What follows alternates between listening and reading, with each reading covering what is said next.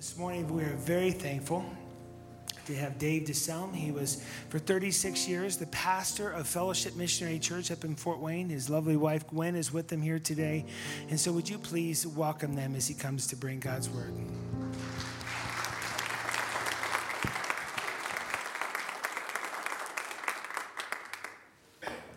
Thank you, Mike. Good morning, everybody.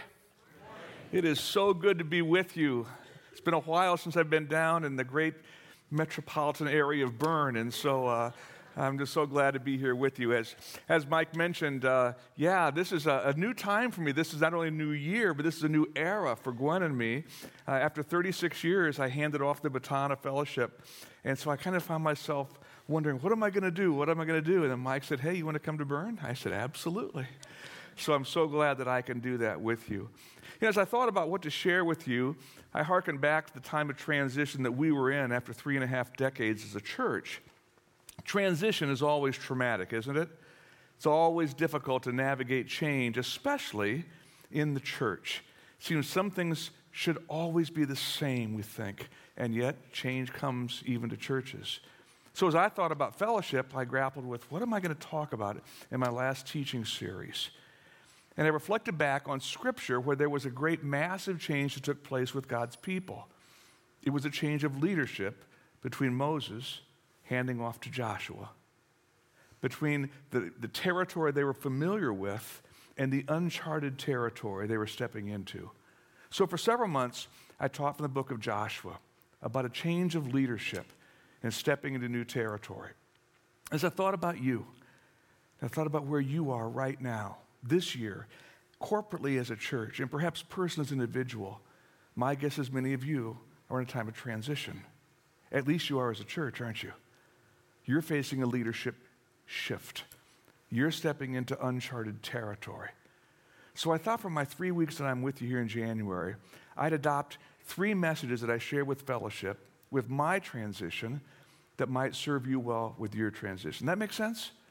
So what we're going to do is take a look, and I ask you to open your Bibles, your phones, your tablets, whatever you got, to Joshua chapter 10. And we're going to consider one of the most remarkable miracles that took place in all Scripture.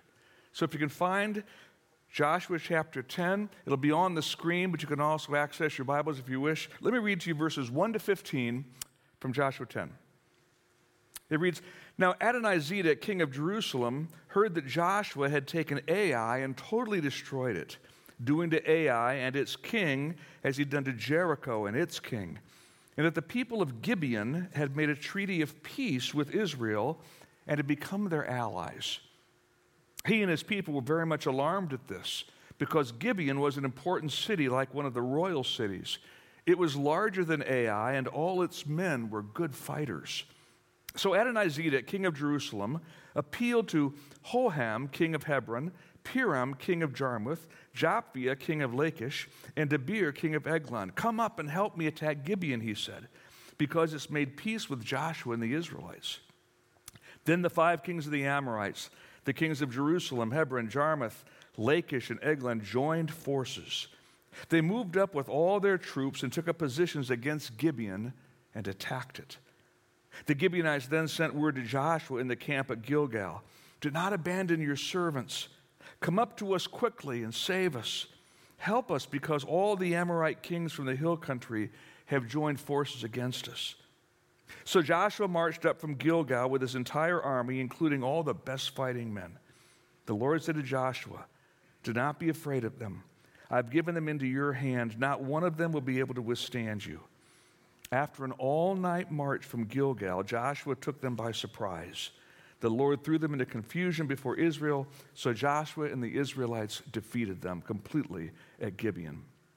Israel pursued them along the road going up to Beth Horon, cut them down all the way to Azekah and Makkedah.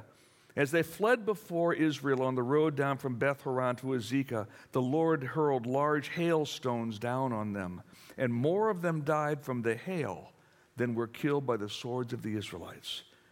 On the day the Lord gave the Amorites over to Israel, Joshua said to the Lord in the presence of Israel, Sun, stand still over Gibeon, and you, moon, over the valley of Ajalon.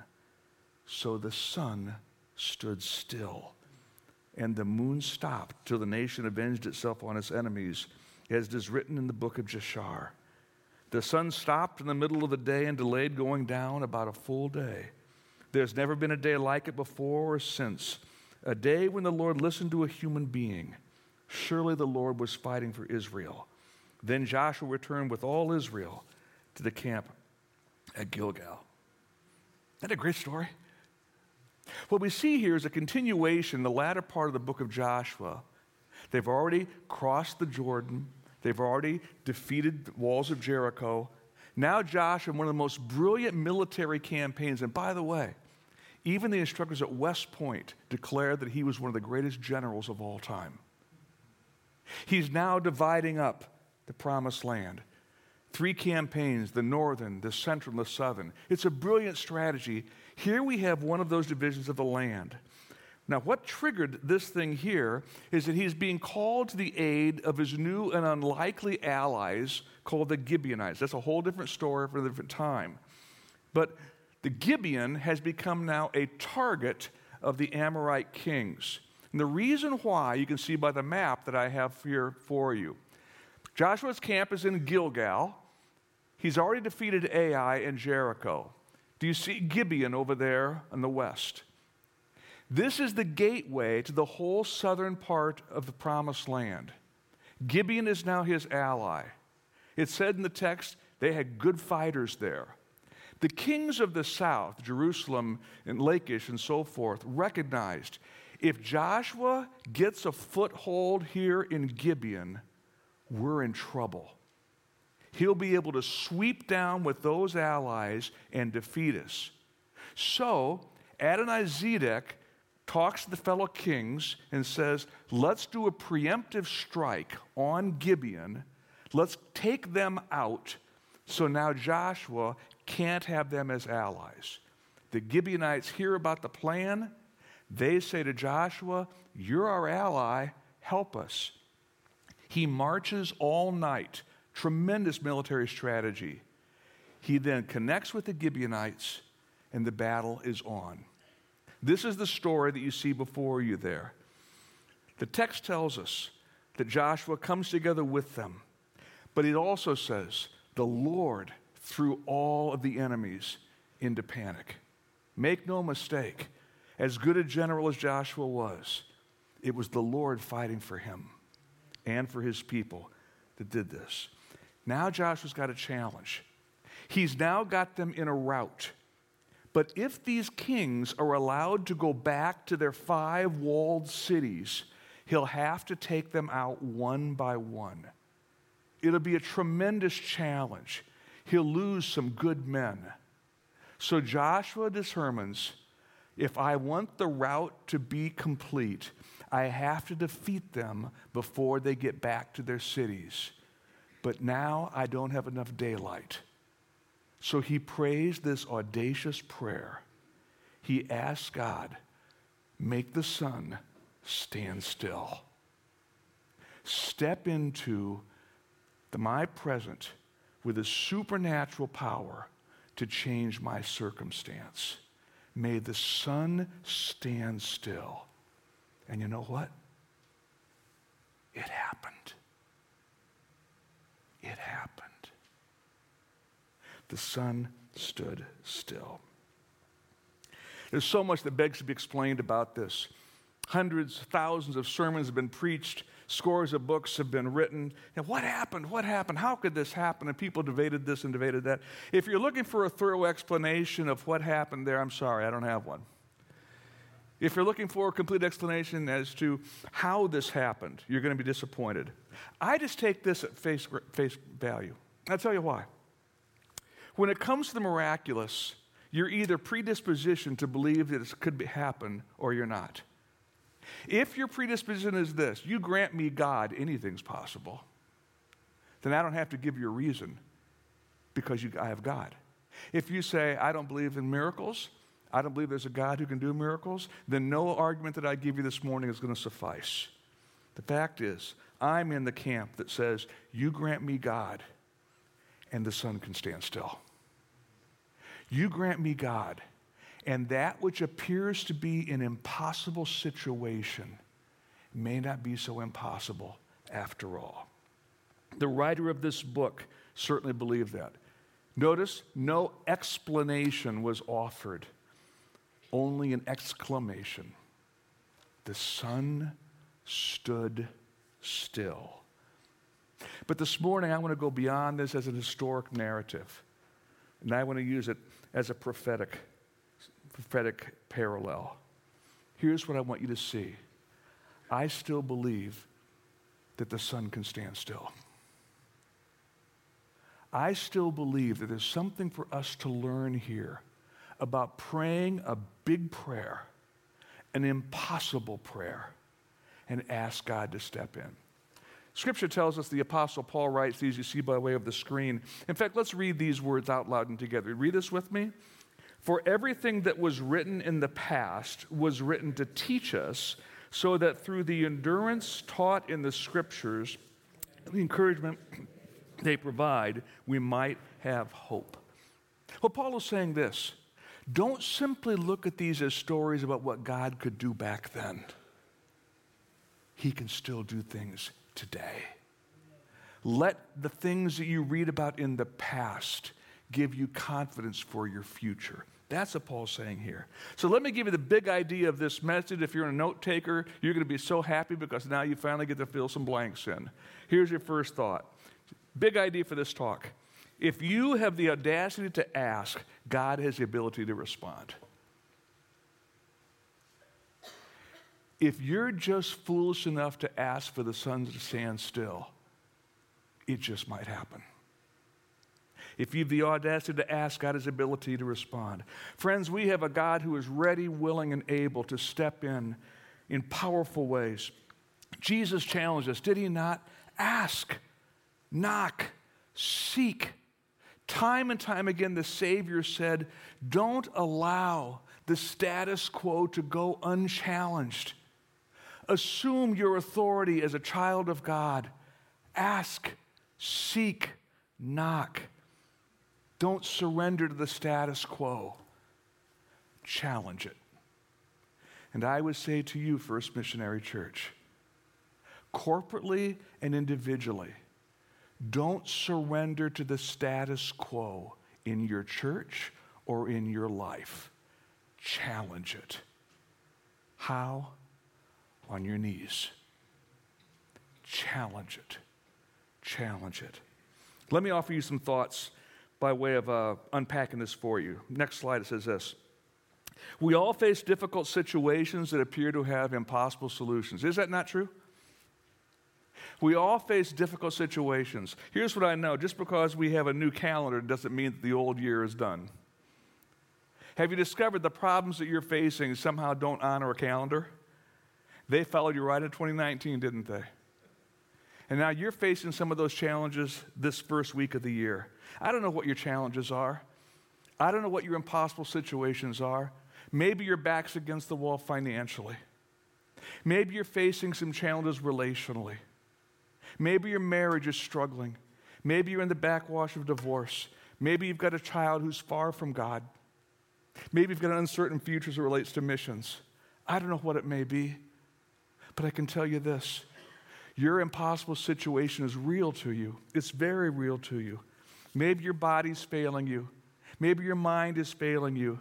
My guess is that you have something like that you're facing. Does anybody have something like that they're facing? I do. I do. I have situations I'm facing. I think, God, if you don't come through, I don't know what I'm going to do.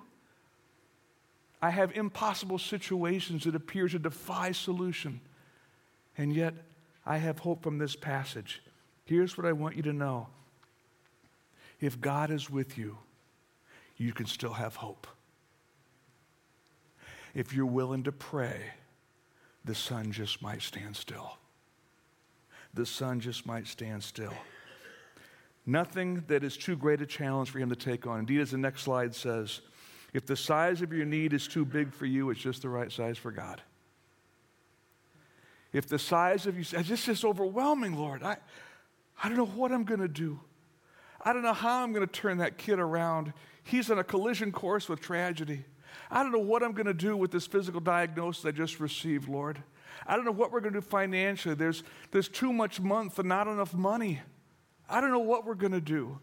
I don't know what we're going to do if the size of your need is too big for you. It's just the right size for God. But as with Joshua, it's not a function of your worry that's going to change it. It's going to be a function of your prayer. Your prayer. Prayer was what won this battle. A man named S.D. Gordon has written a classic little book titled Quiet Talks on Prayer. Take a look at this quote. Prayer is striking the winning blow at the concealed enemy. Service is gathering up the results of the blow.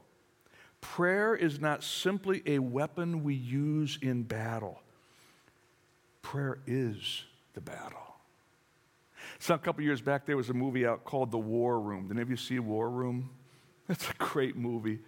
And I love Miss Clara, right? This is my war room. And on it, she'd have taped all of these requests that she had. And she'd go to war.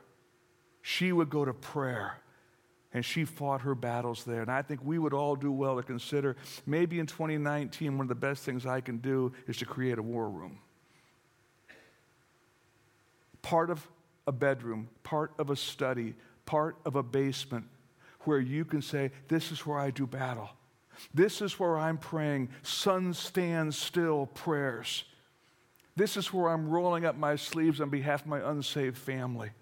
This is where I'm asking God to bring healing to that cancer diagnosis. This is where I'm asking God to bring in resources that I don't have a clue where we're going to find them. I'm rolling up my sleeves. I'm going to battle in my war room. The Apostle James wrote, you can see in the next slide, the prayer of a righteous man is powerful and effective. Peter adds, for the eyes of the Lord are on the righteous, and his ears are attentive to their prayer. Our prayers, friends, your prayers and my prayers, they matter. They make a difference. Oh, son, stand still. It seems impossible. I ask, Lord, for the status quo to be challenged. I ask for the sun to stand still. That's not to say there's not a place for action. If your marriage is in trouble, get help. If you're struggling physically, get medical attention. If your finances are a wreck, seek counsel. But mark it well, you see by way of the next slide, you can do more than pray after you've prayed.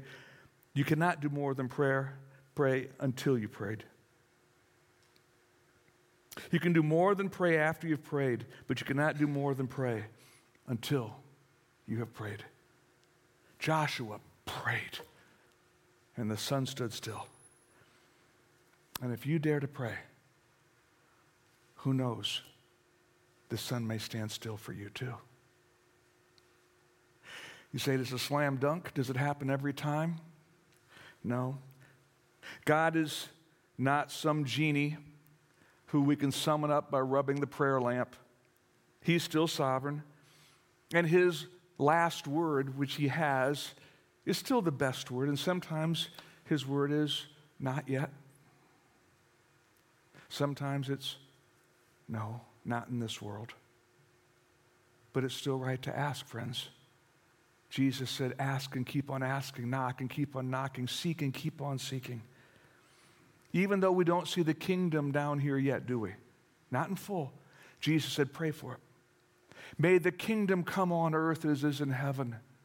May up there increasingly come down here. May the sun stand still in my family, with my kids, with my health, with my finances, with First Missionary Church of Bern. May the sun stand still in 2019. I pray that it be the greatest year in this church's 125-year history. May the sun stand still. And when you start praying that kind of prayer, you watch what happens. And you won't simply have a missions moment. Pastor Mike will say, well, we got another miracle moment. And now the stage will be filled with testimonies of miracle moments, of kids who came home, of marriages that were restored, of bodies that were healed, of financial situations that were reversed. And who knows, it could become the greatest year in your church's history. The year when the sun stood still. Here's one thing, though, you need to understand. We still yet live in the not yet. The book of Hebrews said, not yet. Not yet do we see all things subject to Jesus. We still live in the not yet. So when I pray a sun stand still prayer, as Gwen and I did a couple years back for a little boy with leukemia, we prayed, may the sun stand still. May he be healed against all odds. All-night prayer meetings. Gwen went down to Indianapolis to Riley Hospital, laid hands on him. We prayed, sun stand still, prayed, and Samuel died. Not yet is everything subject to Jesus. We still live in the not yet. I heard some great stories some time back about a pastor who'd faithfully served the Lord for over 40 years. In the last 12, his partner, his beloved wife, struggled with Alzheimer's. He prayed for 12 years. May the sun stand still. Heal my wife of Alzheimer's. Little by little, he slowly watched the sun go down. The years went by. She finally got to the place where she could no longer recognize him. He began shouting obscenities at him because she didn't even know who he was. It never got any better. And eventually she died, a shell of the woman she once was. And the pastor wrote these words by way of testimony. I may have never been able to see the miracle I was praying for, but I got to be the miracle I was praying for. I was able to love my wife through the darkest days of my life, and God used that to his glory every bit as much as he could have used her healing. You might look at it this way as you look at this slide. Even if the sun doesn't stand still in your situation, it can still stand still through your situation. I prayed and the marriage wasn't restored. I prayed and the cancer didn't stop. I prayed and I still lost my job. But you can be the answer to your prayer. And people will say when they see how you respond, even in the midst of your disappointment, God was fighting for her, even in her disappointment. God was fighting for him, even though he didn't get what he was looking for. I'm convinced, friends, there's still time and still a place to pray sun stand still prayers. One of the most striking things about this that I saw in this text, Joshua prayed it publicly.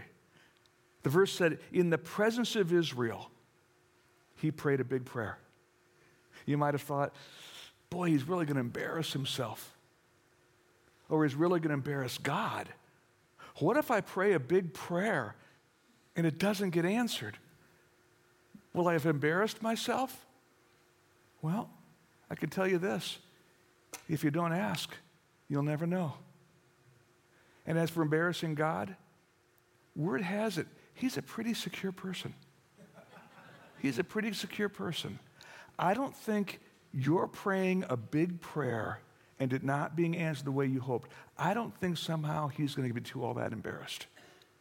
I think he'll be pleased. He'll be pleased. If we don't take the risk, we'll never face the possibility of a miracle. Here's one thing I know. God won't answer 100% of the prayers we don't pray. God won't answer 100% of the prayers you don't pray. Mark Batterson put it well, and with this we close. The greatest tragedy in life is the prayers that go unanswered simply because they go unasked. When those prayers go up, God is freed to come down. And who knows, if you would dare to roll up your spiritual sleeves in 2019, the sun might stand still. Let's bow our heads.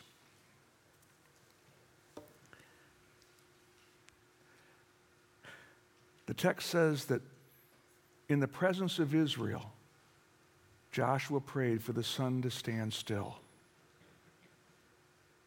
He went on record, I'm praying a big prayer. I want to ask you, First Missionary, as it relates to you, your family, or your church, what's your impossible situation? What's the big issue that you so need God to come through?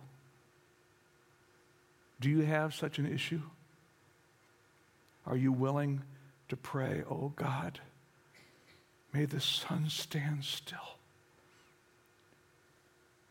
If you're willing to pray for the sun to stand still in 2019 in at least one issue, I'm going to ask you to raise your hand. I have a sun stand still prayer. Keep your hands up. I'm going to pray over you then. And Lord, I don't know what I'm going to do, but I have you. As surely as you worked for Joshua, so work for me. As surely as you work for his people, so work in my church. And so, Lord, I pray for these men and women and young people with their hands upraised. May the sun stand still, and may they rise to testify. I ask this in Jesus' name. Amen. Let's stand together, shall we?